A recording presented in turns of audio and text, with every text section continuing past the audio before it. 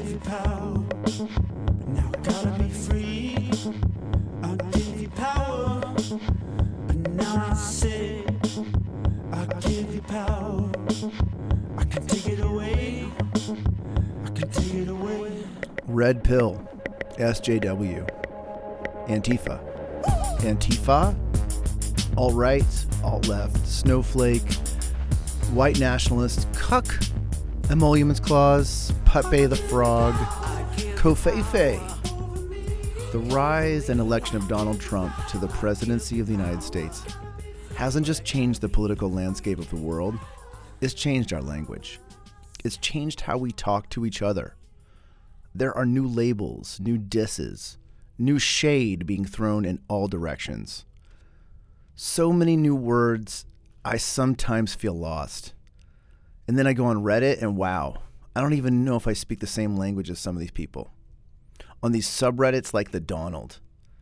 Maybe it's because I took the blue pill, or I'm a cuck, or a snowflake, or a libtard. I don't know.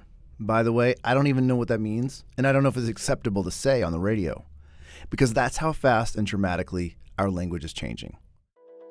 Since I started working on this channel a couple of months ago, I've been called a cuck a bunch of times. So I got to thinking about the meaning of this word. The word first appears in English in the 13th century, adapted from the old French word for the cuckoo bird itself, cuckoo. Shakespeare uses the word 28 times. In Shakespeare's telling of the Trojan Wars, he uses the word literally, the cuckold and the cuckold maker are at it. In Coriolanus, he uses it metaphorically. Peace is a great maker of cuckolds. The image of a cuckold throughout history has been a man with the horns of a buck. Shakespeare uses this a lot. The devil is like an old cuckold with horns on his head. This comes from the mating season's battle of European stags, in which bucks with 4-foot antlers compete for mates, and the losers lose their ladies and their horns. To this day, if you want to call another man a cuckold, and you live in Italy, just stick your fingers on your head like horns. In the 16th century, the female version of the word emerges, cuckwin.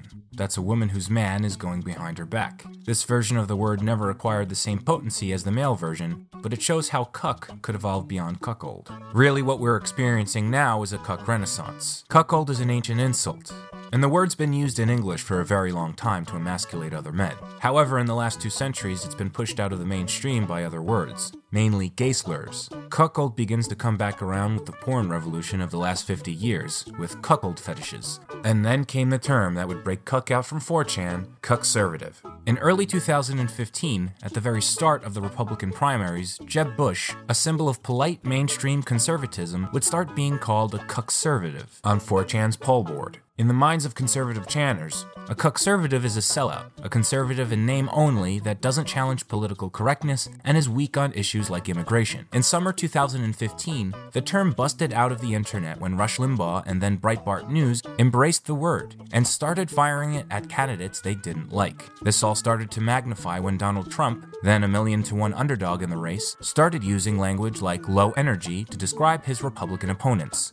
This term low energy, I said he's a low energy individual. We do not need in this country low energy. Then with comments on hand size, these kind of insults started being flung by even mainstream conservatives. And you know what they say about men with small hands? Look at those hands. Are they small hands?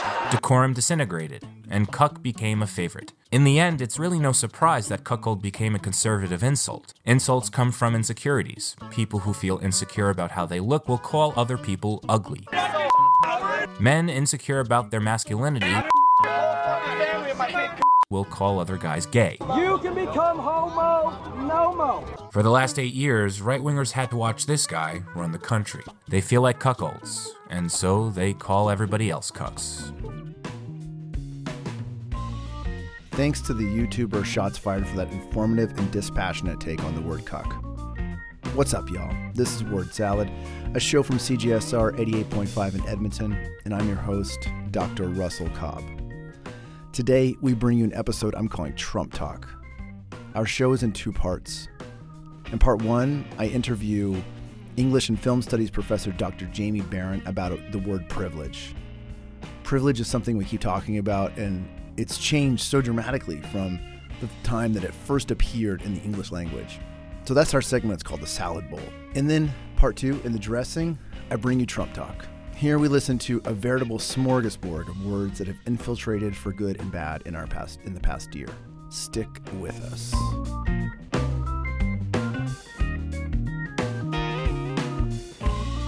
Today in the Salad Bowl, my guest is Jamie Barron, who is a friend and associate professor in film studies at the University of Alberta. Did I get that right? That's right. Okay, good. Jamie holds a PhD in cinema and media studies from UCLA, and her work has been published in numerous journals, including The Velvet Light Trap, Discourse, Spectator, Eludamos? Yeah. It's a gaming journal. A gaming journal. Yeah. She published in a gaming journal.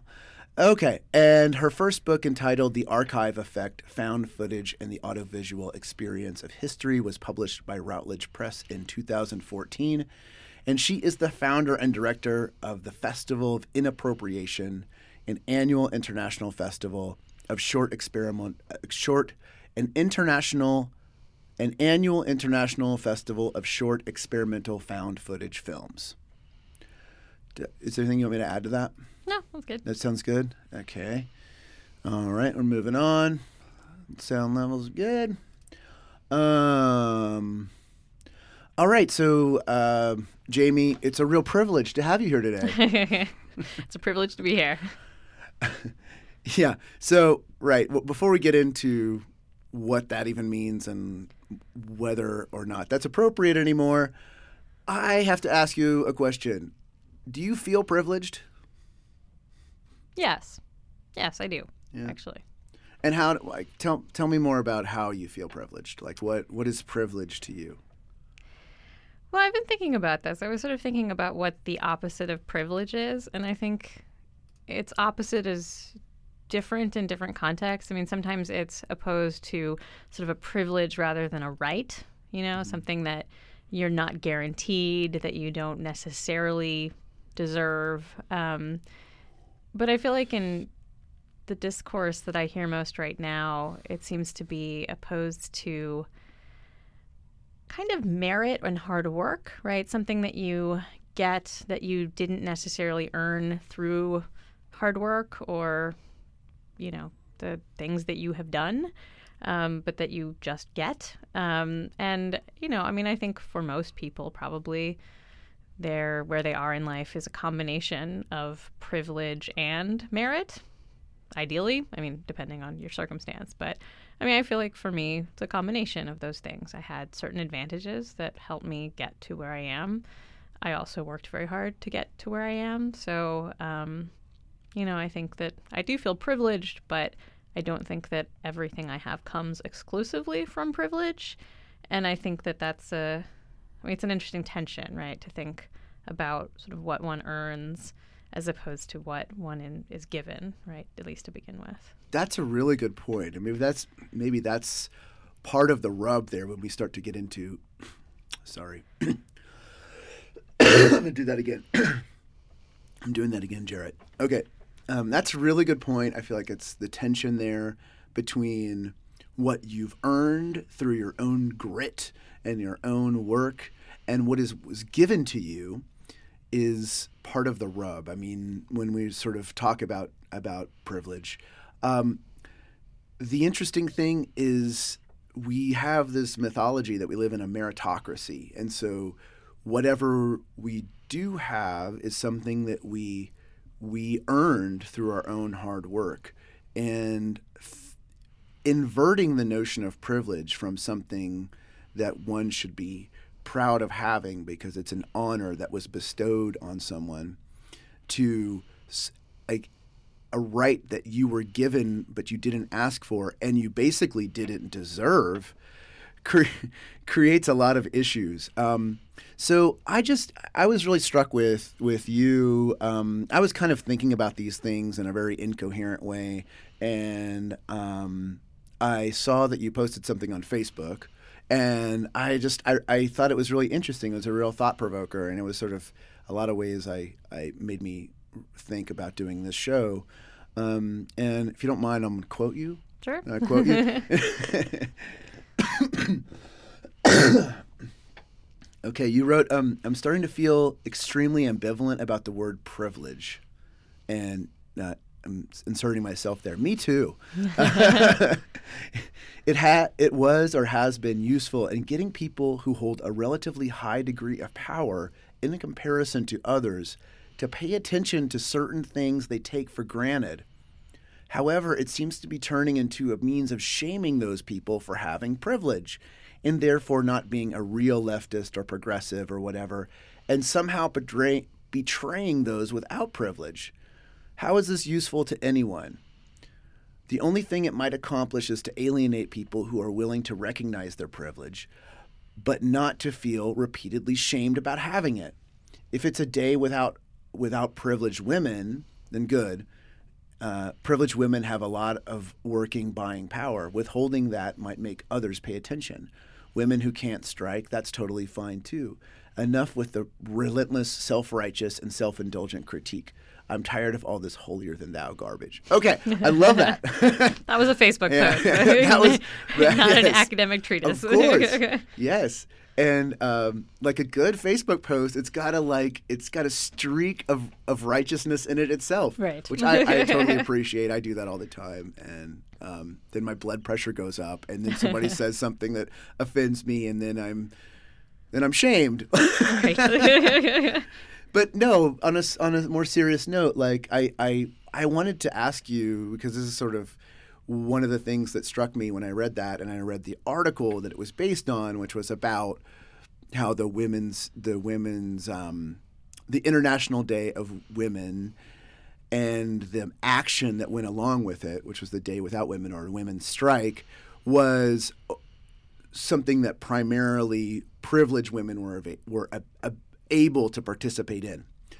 So that being said, you note that there's something called privilege shaming. Is that something you've encountered before, or how did you come up with that idea? I don't know if I came up with it per se. It just seems to be part of the current discourse. I mean, it goes along with a lot of responses to what I see as acts of solidarity with, people of color or LGBT people, whoever sort of might need solidarity at a given moment. It seems like there's been frequent rejection of those gestures of solidarity, or at least really kind of immediate critique that I feel very ambivalent about. I mean, on the one hand, I understand the need to critique gestures by people in a position of privilege when they're attempting to show solidarity and perhaps do it in such a way that in some ways replicates certain hierarchies of power and that sort of thing. On the other hand, I feel like, particularly at this particular moment, there's much worse enemies out there than, for instance, white people who are not fully woke to the experience of people of color, right? I mean, I think it's important for people to be self-reflective about their privilege, but I feel like there's a risk of alienating people who do want to do something useful, to use their privilege, to work for social justice for everybody. And sort of the immediate and relentless critique of that, I find potentially very counterproductive. Right. I really understand that. And I wonder why, I totally agree with you, but I wonder why this pointing out of privilege, when the history of the very word privilege has been something that it is an honor to have. Privilege was bestowed from the church or from aristocracy on certain people, and it felt like, I'm going back to the origins, the very origins from French and Latin of privilege, that it was something that you were, that one would be happy, honored to have. Now we live in a moment where privilege is something that we have to deal with. It has to either be checked or it has to be, what else when you do with your privilege? You check it, or you at least acknowledge. You acknowledge it. You work against it, right? You maybe you work to or you work at least to. I mean, I don't even know. I'm not being very articulate about this, but I just wonder why and how we got to a point where pointing out privilege becomes something that is something hard for people to deal with. I mean, I think your reference to the aristocracy actually is important, right? Because I think that, within a democracy, we at least have this ideal, and particularly on the left, right, that everybody is supposed to be equal, treated equally. Everyone's supposed to have the same advantages, at least to start with. And then based on that, then your hard work and merit can be measured, right? Right. But the idea of having something you didn't earn and benefiting from that becomes this source of shame and guilt, which on the one hand, I think it is really important for people to recognize their privilege, right? I mean, I actually remember when I first recognized at least parts of my own privilege. Okay. I mean, there's many different kinds of privilege, right? I mean, I'm white, so I have white privilege, and this isn't. I'm talking more about class privilege actually at the moment. Right. And I remember, I mean, I grew up in essentially a middle class family, but I grew up raised by a single mom, so I was, I had a very comfortable life, but I was sort of surrounded by people who had more money than I did. Certainly by no means poor, but I never felt rich because the people around me had more wealth, right? And I also worked extremely hard in school. I was one of those students who just worked very, very, very, very, very hard all the time. And so, I achieved, I gained certain things, and I felt like it was because of my hard work, right? That was my experience. Right. Mm-hmm. And then at some point, I believe when I was in college, somebody pointed out to me that, my parents had been, or my mom had been able to pay, I grew up in the States, and the public schools in our area were, underfunded and dangerous. So, I went to a private school, and, she was able to pay for that. And, I had other advantages that a lot of people don't have. And, it was a wake-up call for me. It was like, wow, I never really thought of myself as having class privilege, but I did, And I think that recognition was important, and it's something that, I think I have to continue to be aware of, that not everybody has that background and those advantages. I think that it allows me to understand other people's circumstance when it's not the same. I mean, understand isn't even the right word. I've been thinking about, I was listening to a podcast where they were debating the difference between sympathy and empathy and understanding, and sort of complex relationships that come out there. But, to recognize that people come from different circumstances, I think is really very important. On the other hand, being embarrassed and ashamed, what does that do? Like, that doesn't do anything. That's where I would like to go next, because I think that recognizing that if you are privileged, you owe your privilege to certain advantages in life, whether it be class, race, geography, whatever they may be. Achieving that awareness is very important, like you said. But then what? Mm-hmm. What are you supposed to do with that? And that's I think that's where I was really struck by what you posted on Facebook, and why I really wanted to talk to you is I struggle with that as well. I actually come from as you're talking, I think a very similar background, and I see how it can cut both ways for people, for example, that I grew up around, who really chafe at the notion that they were privileged. It really rubs them the wrong way, and in fact, it like you said, it can backfire. It can alienate people. And for example, I know, a friend I had growing up was on my block. He was a twin, and his twin brother died, and there was a lot of substance abuse in his family. I remember they went through some really, really rough times. They were, I wouldn't say poor, probably working class. And he really wanted to leave where he grew up. He was not allowed. Didn't have enough money to go out of state.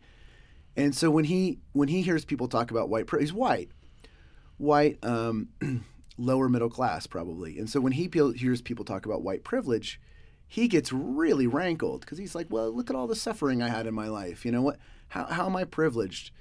And then you have to have this difficult, long conversation about, yes, maybe, there's lots of, without, again, being sympathetic to the things that he did suffer, but then also that you are afforded other advantages. And so it leads to a very long, complex, and very awkward conversation, right? I can't remember what my question was for you, Jamie. Yeah, I remember what my question was. But if we do acknowledge we do have certain kinds of privilege, and we have that awareness, and we have that sort of self-awareness, what are we supposed to do with it? Yeah, and I mean, I don't have a specific answer to that. I mean, I think that, for instance, with white privilege, I think it's been very important to me to recognize that my white privilege means that I am not racially profiled by the police, right? And that the people of color that I know are. And, right. If they are stopped by a cop, they may very well die, right? Whereas, the few times I've been stopped by a police officer, I was either given a ticket or told just to be more careful next time, right? Mm-hmm. And that is based in white privilege, and that's an important thing to acknowledge.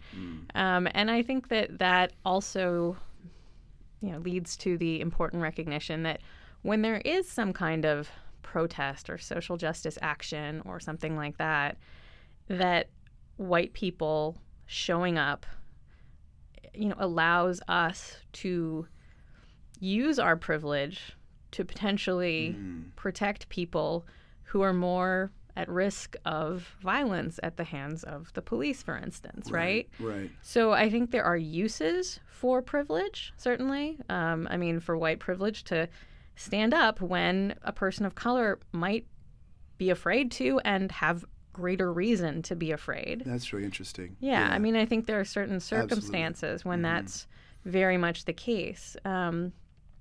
But in terms of class privilege, if you have some money to donate to causes, that maybe other people, they might want to serve the cause in some way, but they don't have the time or money to do it, right?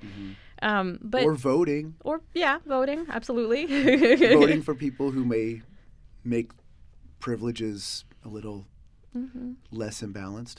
Yeah, working for social justice for everybody, I think, is really important. And yet, I'm still worried. I was telling you about this. I was listening to a podcast talking about allyship, and people had different perspectives. It was a bunch of different people talking about it. And, at least one of the people was basically like, I have no use for allies, basically unless they're willing to step in front of a bullet. And I was like, well, and she was somewhat dismissive of white people showing up for protests or calling their representatives and things like that. And I was just like, well, okay.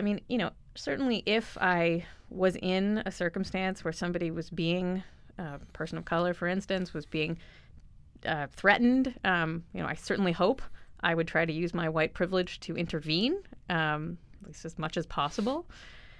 On the other hand, I don't encounter that situation very often, and I'm not sure that it makes sense to go looking for it. That seems like another kind of weird, convoluted way to use one's privilege. I don't know. So it just, I think that we should use our privileges to try to, work for social justice for the people who don't have it. But somehow the rejection of allyship from people who have privilege, I find that very worrisome, because I try not to take that kind of thing personally, but I think, it's very hard not to take it personally when you feel like you are trying to work for social justice for everybody. And I think that there are lots of people who will just take it personally regardless, and those people will no longer put themselves, their time, their money, their bodies on the line, and right. So it worries me that, we're fighting fascists at the moment. I mean, that's what, like I just read this article about, how basically the Republicans, I mean, their policies are based in eugenics, right? I mean, the idea that people who don't have the right genes should basically all go die. And so fighting amongst each other on the left about like who's the most victimized and have you fully acknowledged your privilege, I don't know. I'm just not sure that that's what we should be doing at the moment. A couple things. Like one, it seems kind of absurd because if we're coming back to the notion of privilege, and part of the thing that we object to about privilege is that certain people get special advantages. If all of a sudden you're saying, well, people who are privileged, I have no use for them, and unless they're willing to go martyr themselves, they're useless. It seems like you're creating it sounds like you're starting to create a whole nother set of imbalances in society that conceivably, or at least theoretically, we want to erase or we want to at least address. Mm-hmm. Two, it's this idea of shaming. Where does it take you? Where do you go? And what if you're on the fence? What if you go back to you're the Jamie in your first years of university and you're starting to become aware of something, but then someone basically says, everything you got is due to privilege. It could potentially have the opposite effect, right, of what it's supposed to do. Is when you say acknowledge privilege, you're supposed to be going, okay, I have this, and now we can sort of move forward. You could say, wait, I'm privileged. No, I'm not that privileged, and it could backfire. So yeah, I see what you're saying. It really raises a lot of issues, and I think we're in this moment where privilege is, again, it's this thing that rubs up against our idea of a meritocracy, and I don't know where we go with that, or how we. I mean, well, yeah, you said it's sort of the very notion of a meritocracy, or the very notions of equality under the law are very much under threat right now. So it seems like it's counterproductive to be working to alienating people who might be wanting to work for those goals. I mean, you talked about eugenics, and I think that there is some of that underpinning with privilege, right? With privileges, and the other thing I'm going to talk about later in the show is entitlements, and they are deep seated. They're long lasting. They go back. They predate any notion of a Western democracy, right? But they're still very much with us. Let's see. I think that's about all I had. Let's see.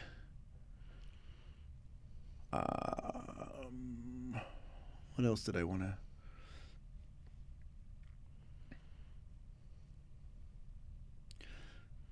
Yeah. Okay. Okay. We'll wrap things up here. Is there anything else you want to say about privilege? Do you want to talk about elitism? Oh, before we do that, I have one other thing I wanted to say to follow up with what you were saying.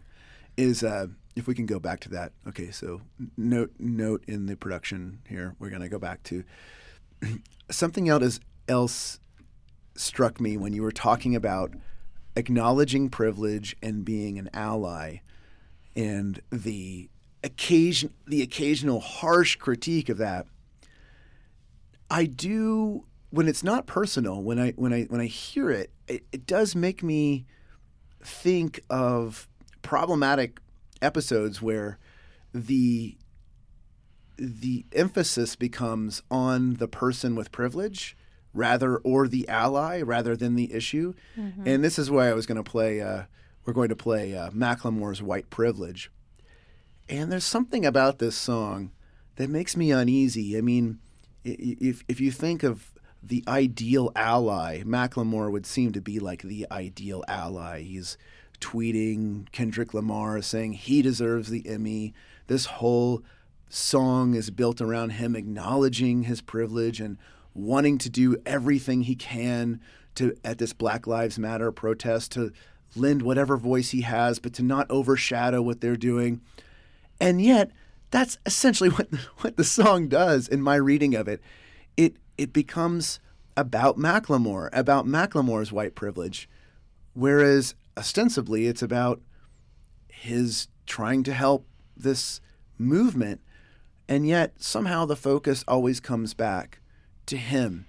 And so in that sense, I can see how some critics of allies or the I guess on the left, the finger pointing at the people with privilege stepping into a protest movement, there is a tendency, and I'm just picking on Macklemore here, I think, where the person with privilege, it becomes a story about them rather than about the actual injustice. Yeah, and I agree with that. I mean, it's the same critique essentially that was made of Adele when she gave the shout out at the Grammys to Beyonce and Lemonade. I don't know if you were following that. Yeah. And like, I get those critiques, and I think they're completely valid. It's true. It does then sort of still make it all about the white person, right? Mm-hmm. On the other hand, like, I feel like probably one of the results of Adele's doing that at the Grammys was that some Adele fans went out and bought Lemonade, and started to listen to Beyonce and probably paid more attention to her politics. And I wonder if some Macklemore fans went out and bought Kendrick Lamar. Like, I mean, on the one hand, you can critique them, and I think it's a valid critique. On the other hand, like, I don't really see that they're doing a lot of harm, and maybe they're doing some good for some, in relation to some people who would never have bought Kendrick Lamar, never would have paid attention to Beyonce, right? Mm-hmm. So I guess I want to look for the positive in some of these gestures, even though I see their hierarchical structure. So I don't know. I mean, it's just another thing where I just feel like you can find what's wrong with it, but you could also potentially find what's right with it. Well, yeah. I mean, that's supposedly that's the hallmark of a sophisticated person. You can balance two ideas and right. It's both and. It's both and. Yes, it's not like one has to be exclusive. Or once you realize the critique, that's going to overshadow everything, and we can be completely dismissive of everything else. And yes, I totally agree with you. One more thing when you're talking about this moment where there's fascism or fascism light or proto-fascism or just ethno-nationalism, whatever. In fact, we could do a whole nother show on words to describe the Trump administration: nationalist, ethno-nationalist, whatever, fascist. In fact, that's coming soon. Lost my train of thought. Yes. When we're describing that moment and the resistance and what you call the resistance to that moment, it makes me think of one of my favorite books is Homage to Catalonia. If you've ever read it, no. Orwell, or George Orwell. I feel like he could be writing about 2017 United States. Actually, he was writing about 1937 Spain, and he went as a Briton. He went to work for the common cause of defeating fascism. Franco had invaded Spain, and it sounded like this is the common cause that unites all of us on the left. And he was kind of this weird, at the time, he was kind of like a narco-socialist guy. But there were also, Communist Party members, there was Social Democrats, liberals. They all came together to fight fascism. Anarchists all came together to fight fascism. But the thing that comes through in Homage to Catalonia is not the united fight against fascism and how that brought people together for this common cause. It's basically a story about how everyone on the left started shooting at each other. Mm-hmm. And part of the reason the united front against fascism in 1930s Spain was not able, despite larger numbers and larger international solidarity, to defeat Franco, was that they just fought each other. And then Franco was in power for 40 years? For the next 40 years, because the socialists hated the communists, and the communists thought that the socialists weren't good Marxists, and the anarchists thought they were all replicating structures of bourgeois power structures, and they literally shot each other. And so, everybody wants the moral high ground, right? Everyone wants the moral high ground. And not That's that true. I think we should dismiss morality, right? But everybody, it's that self-righteousness, like of being right, of being sometimes the victim and therefore having that moral high ground. And it feels really good. But, I mean, as the Franco case illustrates, doesn't necessarily accomplish anybody's goals, right? And it allows people like Trump and Bannon and, to move forward with their agenda while we're fighting with each other. We're fighting with each other. I'm not saying we shouldn't critique. I mean, it's important to retain or continue to be self-reflexive and self-aware and all those things. But maybe it's a matter of tone, right? And not that I don't. There's all this stuff about like white people should get used to being uncomfortable and things like that. Privileged people should deal with discomfort, and that's fine. But on the other hand, like it's still, I'm not sure that is again where we're going to make progress together towards shared goals, even if we don't have sort of the same level of consciousness. Right. Yeah. Difficult question. Yeah. You wanted to talk about elitism? Yeah. I mean, I was thinking about this as sort of another branch of this issue of privilege, right? Because, I mean, just particularly in the American context right now, the sort of cries of elitism towards the left, right, coming from the right, they were a big part of the campaign. Right, yes. And, I was really struck by the fact that there was so much rage against basically the educated elite, right? And no rage at all against Trump himself for having been born into absurd amounts of wealth and basically benefited off of that his whole life without, I mean, he's not even a good businessman, like his father put up the money for him. Many of his companies have gone bankrupt. He had to be bailed out by his daddy. I mean, he's the ultimate in privilege, right? Although he, of course, still feels like a victim, right? He's always whining on Twitter. And, I'm fascinated by this tension between these two definitions of the elite, right? The ultra rich who never worked, and this goes back to this question of merit and hard work, right? Who never worked hard to get where they got. They just were born into it. And then the educated elite, who some of those people were born into a certain degree of privilege. But, to get an education, a good education, like, at least theoretically, you probably have to work pretty hard. I mean, sure, some people get into elite institutions because they buy their way in. So that's a sort of crossover between, the wealthy elite and the educated elite. Right. So That makes me think of a former a Republican president who said, George W. Bush, I think at his commencement speech for Yale, said, "All you C- students, I'm proof that you too can succeed." Right. where you see, like the he got into Yale, obviously, elite school, and but not. It ties into the anti-intellectualism, right, of.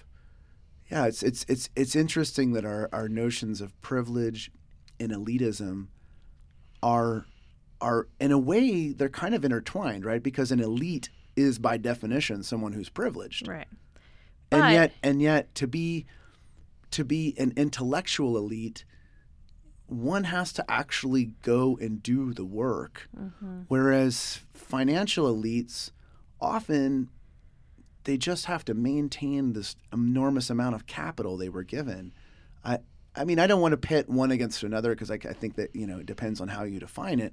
But it's interesting this discourse, this anti-elitism that always runs through American politics, and it's been through American politics for forever, bumping up against the notion of privilege, which in a lot of ways is could be seen as similar, but the people, the Trumps and the George Bushes of the world that use every opportunity they can to denounce the elites are not denouncing privilege.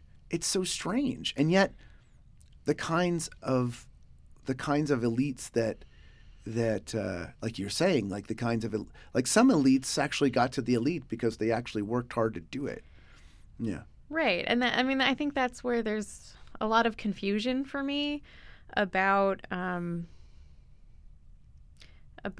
of the privileged elite, because, I mean, particularly in terms of education, to get to the top of that intellectual elite, you have to work hard. I mean, I think that there is still a degree of meritocracy there. Mm-hmm. And sure, there are all kinds of other structural things in play as well.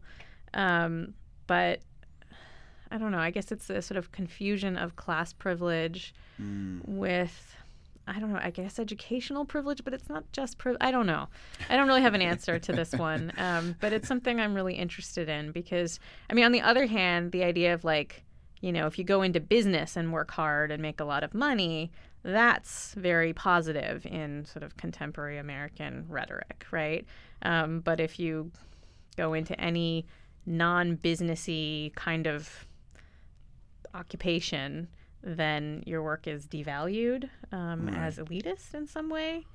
And I don't know. I mean, I guess it's the success of Republican or conservative rhetoric, which is just business, economy, money, capitalism. Right, but at the same time, not acknowledging the kinds of affordances, the advantages that one would be given to be able to have the credit history to start the business, the connections to start the loan, the social networks that you need. It's this podcast. We're talking about podcasts we listen to. I mean, this podcast blew me away. It's this 3-part series on the media about poverty and depictions of poverty in America, and how insanely misguided the perception of poverty is in the collective imagination and popular culture and American mythology, pull yourself up by your own bootstraps, that sort of thing. And the actual realities of poverty is just absolutely striking. It's shocking, actually. I mean, one of the statistics I remember that I can't seem to forget is 47%, almost half of Americans could not come up with $400 for an emergency if they needed to today. So they had and of course, because the United States has a private healthcare system, a lot of these could be medical emergencies. Your car breaks down. Nearly half of Americans would have to get some kind of loan, right? And so this notion that so we have all these competing mythologies, I guess, and this is why maybe we head to a wrap up here, is competing mythologies around privilege and elitism. And we didn't even talk about entitlements. I was going to get to entitlements and how they sort of often, the myths bump up against the realities.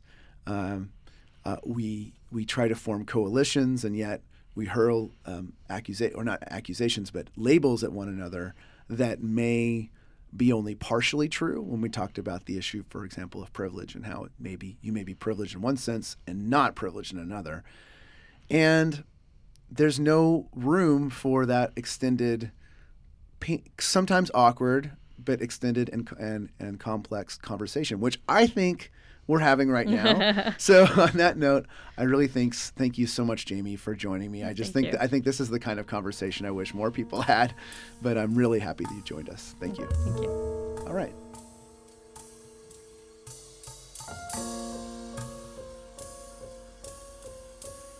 Hi, my name is Daniel, and the word that I learned, and I guess after the presidential election became a thing, was fake news. I guess as an outsider looking in being in Canada watching the U.S. election, I kind of rely on the news to give me most of the information that I take day to day and how I kind of view my world around me. And the fact that a president wants to use the media as a tool, a way to keep people in fear and to change what they think about the news, kind of scares the hell out of me.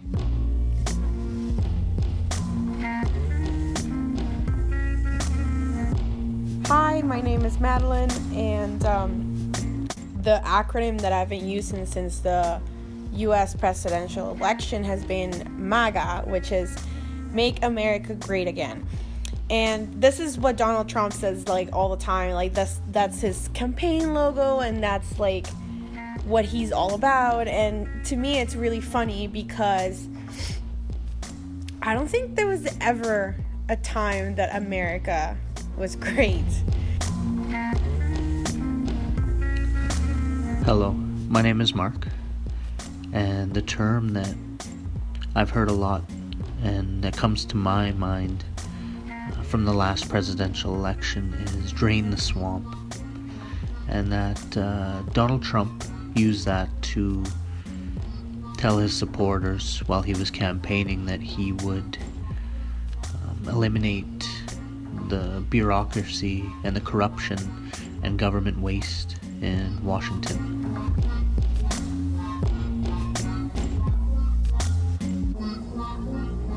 Old shells are highly prized. And this one is occupied by a sarcastic fringehead.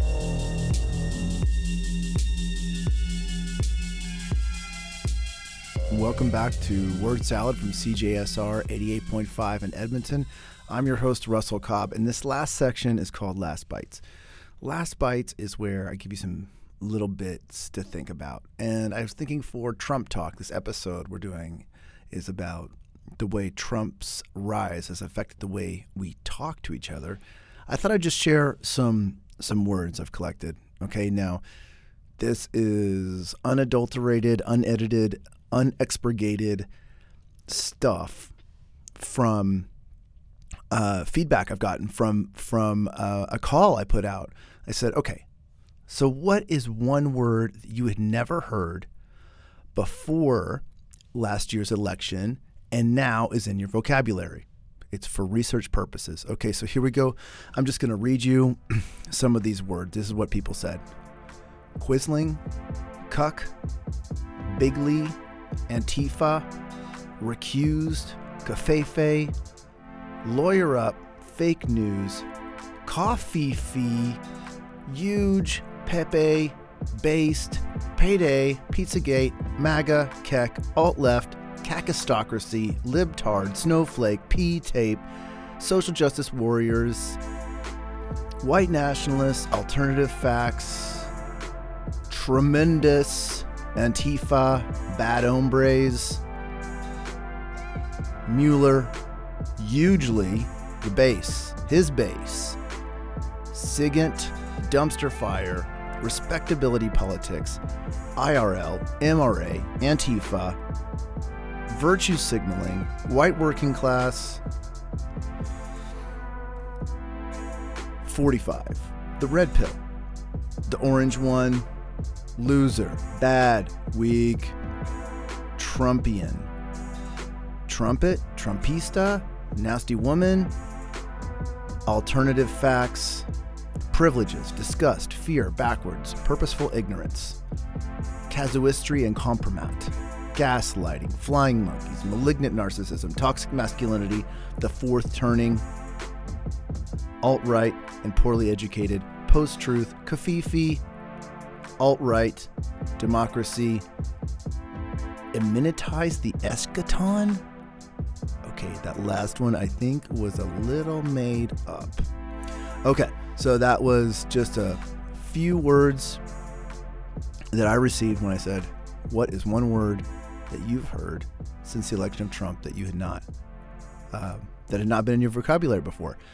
That's what we got. So if you got your words, if you got words you want to shoot at me to let us explore what they mean, where they come from, their etymologies, their twists and turns, their interesting histories, we're happy to do it. That's what we do here at Word Salad. We bring you the hidden histories of words, and we ask whether we speak language or whether language speaks us.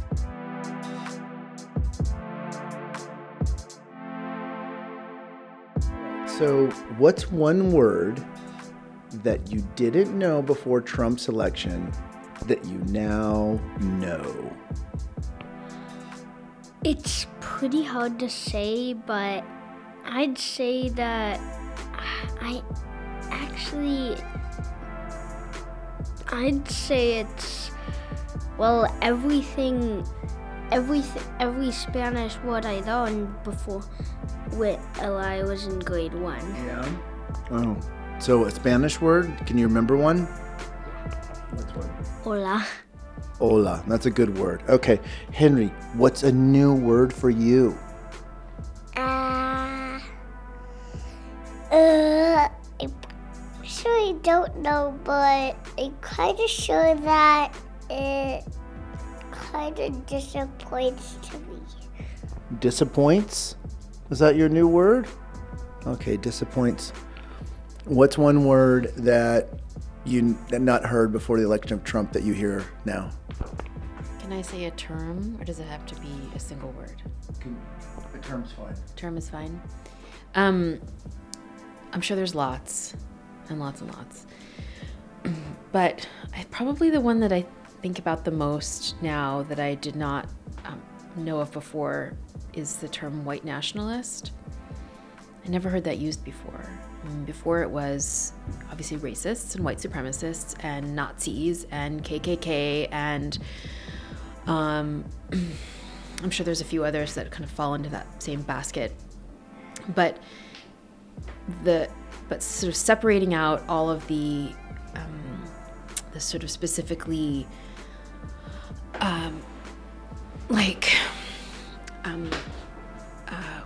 I trying to say? Like the specifically like the particular characteristics of each of those groups, but the thing they all have in common is that they are aiming for a white nation, and get rid of the blacks and the Mexicans and the Jews and the gays and the Muslims for sure, and they want a country based on what's left behind, ignoring the fact that, of course, it was all of the contributions from those groups that created the country that they now know. But anyways, I feel like that term gets used a lot, and it wasn't one that I really ever heard used before the election. Do you remember where you first heard it?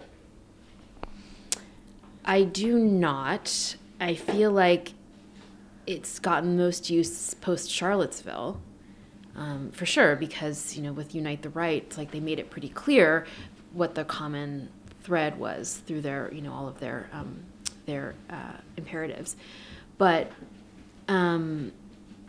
certainly it would have been in the context of Steve Bannon and Breitbart News and the alt-right and the rise of that ugly and previously silenced faction in the American right.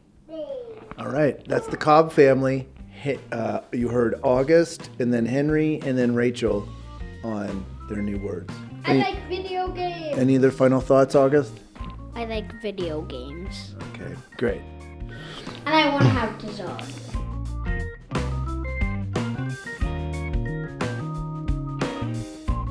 Special shout out this week to Diana Chang Jurado, my former assistant producer who is now a CGSR intern. Thank you, Diana. You're amazing. Congratulations on the internship. I know you're going to do a wonderful job. To all my students from LAST 311 who volunteered to give me their takes, to the entire Cobb family, Rachel, Henry, and August, and to everyone on Facebook who is willing to give me their thoughts. All right, well, we'll see you next time. Tweet at me at ScissorTail74 or find us on Facebook at WordSaladCJSR. And until next time, word up.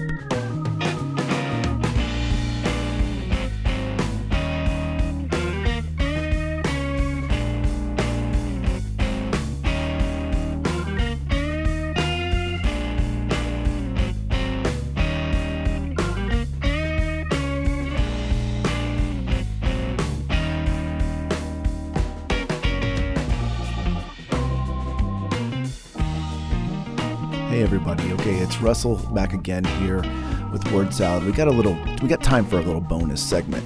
And in this bonus segment, hopefully I'm going to do something that helps you learn just what Trump does sometimes with language.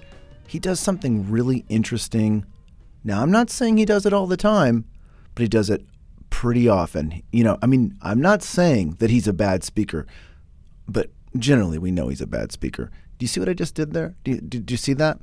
That I said this, but I'm not saying this? I'm not saying this thing, but I'm saying this thing. There's actually a term for it. It's called paralipsis. It's a Greek term. It comes from para, which means side, and lepen, which is to leave. Now, this is something I discovered through a communications professor. Her name is Jennifer Mercieka. She's at Texas A&M, and she studies communication. So she actually noticed that Trump did this thing from rhetoric that is not actually that common anymore because it's just so contradictory. It basically makes your head spin. It's to say one thing and then to say the exact opposite. So you basically leave the speaker wondering, what are you actually saying? What do you actually believe? I'm just going to read a little bit from her article that I discovered on theconversation.com. And it's titled "How Donald Trump Gets Away with Saying Things Other Candidates Can't." So she says, quote, "The art of rhetoric or persuasive communication can include any number of forms: speeches, essays, tweets, images, films, and more. Paralipsis is a Greek term that translates to leave to the side. It's thought to be an ironic way for a speaker to say two things at once." Now, little interjection here from me, which is kind of interesting, right? Because one of the things that people say they like about him is that he just tells it like it is, that he's uncensored, that he is just going to say what's on his mind. Well, paralipsis, you're literally saying one thing and then it's the opposite. Let me return to Mercieka here in her article. She says, quote, "For example, say you wanted to imply that your coworker takes too many coffee breaks without actually accusing him of wasting time at work. You might say something like, 'I'm not saying he drinks more coffee than anyone else in the office, but every time I go to the break room, he's in there.' And you might also shrug and make a 'something seems kind of off' facial expression. Paralipsis is a powerful rhetorical device because it can also allow someone to make a false accusation or spread a false rumor while skirting consequences. Fake news." So, anyway, just wanted to leave you with a final note, a rhetorical note: paralipsis. So next time somebody says to you, "Now, I'm not saying he's the worst president ever, but he's kind of the worst president ever," you can say, "Ha, nice use of paralipsis." Once again, this has been Word Salad from Edmonton, Alberta, CGSR 88.5 FM. Please send us your thoughts. Please keep making our language wonderful. Yes, in fact, why don't we just go ahead and say it? Make our language great again. Thank you. Thanks for listening, and see you next month. Bye-bye.